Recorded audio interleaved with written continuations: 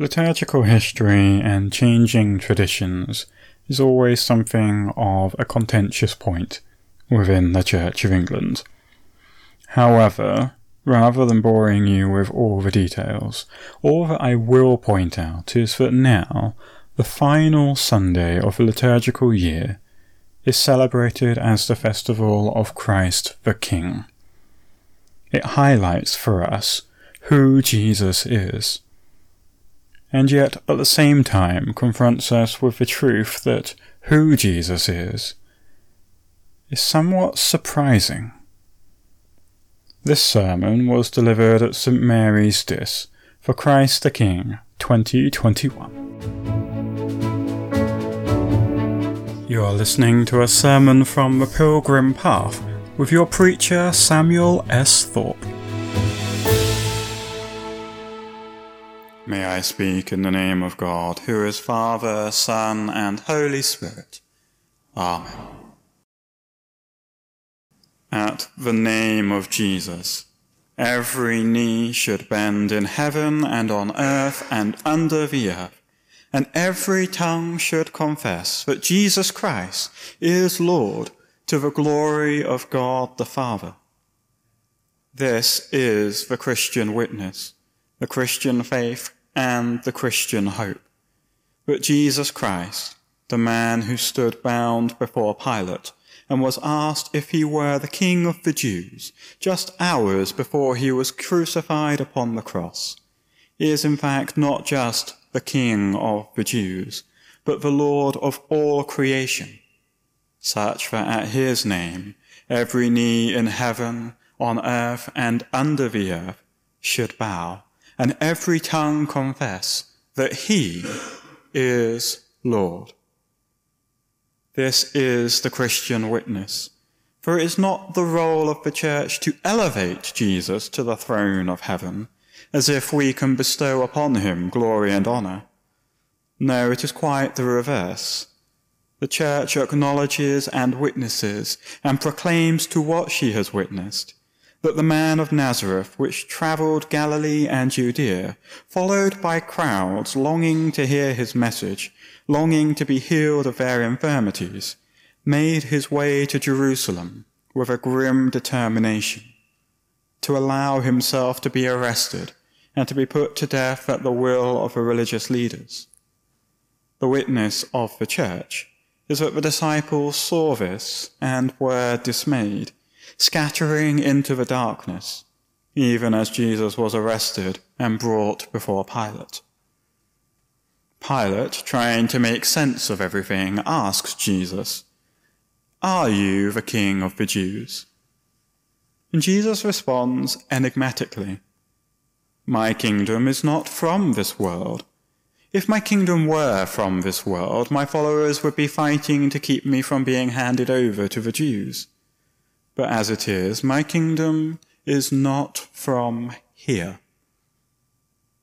The point of this is of immeasurable significance. The kingdom of Christ is not an earthly kingdom, which he shall win militarily by defeating his enemies. The kingdom of Christ is not a political institution, wherein his success lies in the ballot box. The kingdom of Christ is not a royal inheritance, which he becomes the beneficiary of by the death or abdication of another. No, his kingdom is not from here. Indeed, here he places himself squarely under the judgment of both the religious institutions and the political apparatus of the largest empire the world had seen. In effect, the whole world, that is, all of humanity represented in culture, faith, and power, had the opportunity to evaluate Jesus and treat him accordingly. In their estimation, Jesus was a problem, and that problem was to be terminated with prejudice. This is the Christian witness, that Jesus was sentenced to death upon the cross, crucified alongside two other criminals. More than this, having died, Jesus was stabbed with a spear to check that he was well and truly dead. On that day, all that was left for humanity to do, in the form of Joseph of Arimathea, acting with permission from Pilate, was to bury his body in a tomb and to block the entrance with a large stone. Thus, the only earthly kingdom Jesus was enthroned in by humanity was a glorified hole in the ground. His faithful followers fled for fear of reprisals, and with his death, their hope was gone. But as it is, my kingdom is not from here, Jesus answered Pilate. It was the love of God the Father for his only begotten Son which changed everything. It was at the will of the Father that the Holy Spirit entered the tomb and broke through the consequences of human sin and caused Christ's heart to beat with life once again. It was by the power of God that the stone was rolled away and the grave clothes exchanged for glory. The only humanity involved in the resurrection and the glorification of Jesus was his own. That is, his body, which lives forever, is the same body which was crucified for us.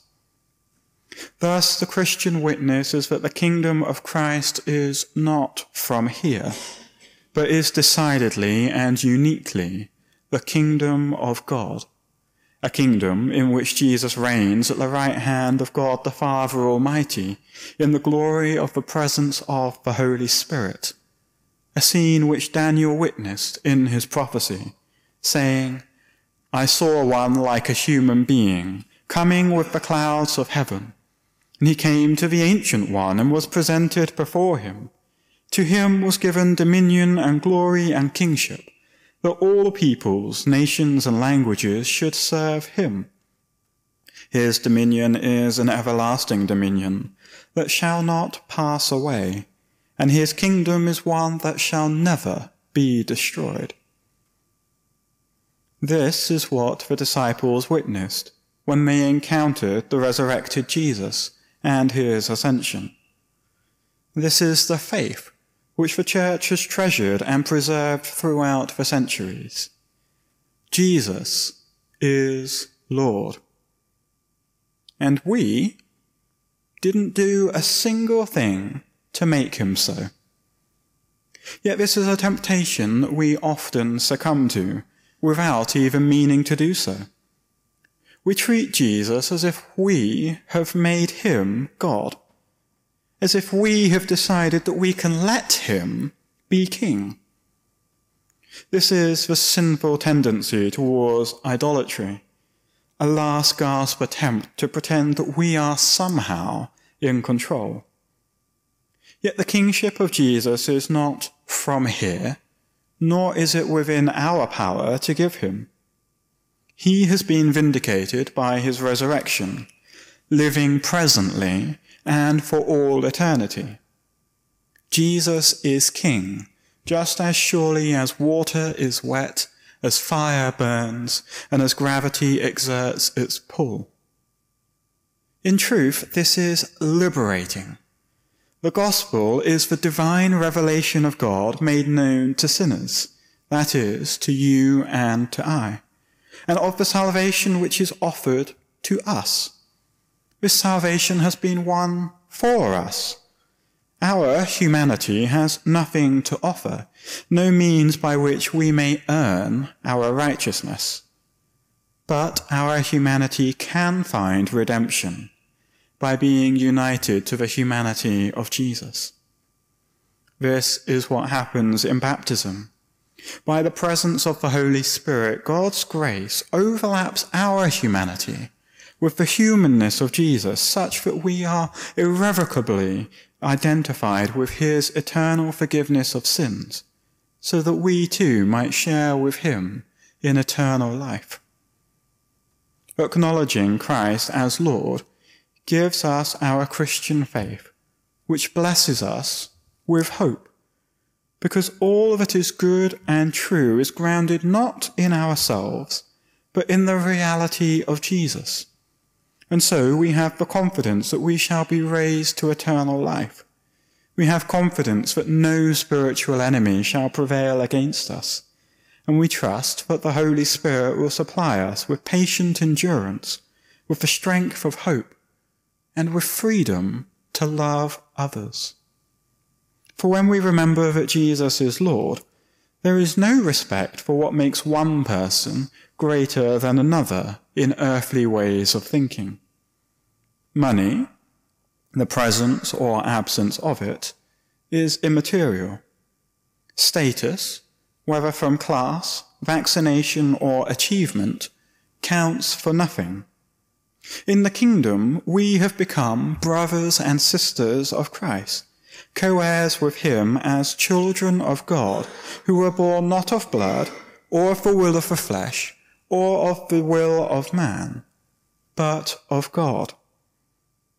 Therefore, let us love one another and lay aside those issues which prevent us from exercising the unity which our faith calls us to. After all, the sin which separated us from God was far more severe than the sins which separate you and I from one another. And yet for our sake, Jesus chose to give himself that we might be forgiven. This is why in the Lord's Prayer we pray, "Forgive us our sins, as we forgive those who sin against us." The freedom of the kingdom of God enables us to re-evaluate our present circumstances and to find hope in the midst of them. When confronted with the death, passion, and resurrection of our Lord Jesus Christ, where is there room for talk of decline in the church? The kingdom of God is not from here. We can't build it here on earth by our own efforts, nor can we judge its success by pointing to bank balances, service registers, or by criticizing clergy and volunteers as if a theatre putting on amateur productions. No, to focus on the kingdom of the Dis Team ministry, or the kingdom of St. Mary's Dis, is to put the cart before the horse, the human before the divine, tea and coffee before Jesus Christ.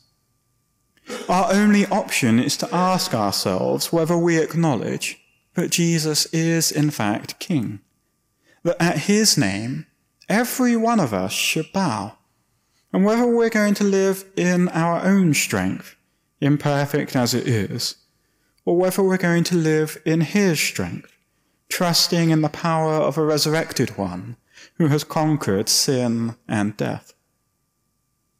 Should we come in a short while and take the bread of communion, trusting in our own righteousness, then we shall taste the promise of Jesus' right of judgment, which we deserve on the last day.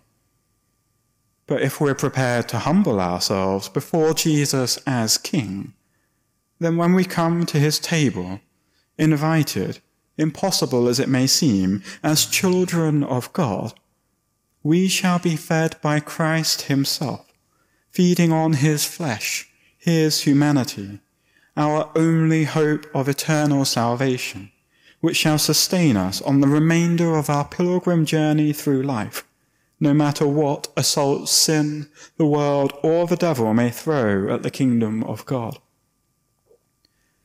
So take heart, for this is the Christian witness, the Christian faith, and the Christian hope, that Christ Jesus, crucified and resurrected for us sinners, is King of heaven and earth. Amen.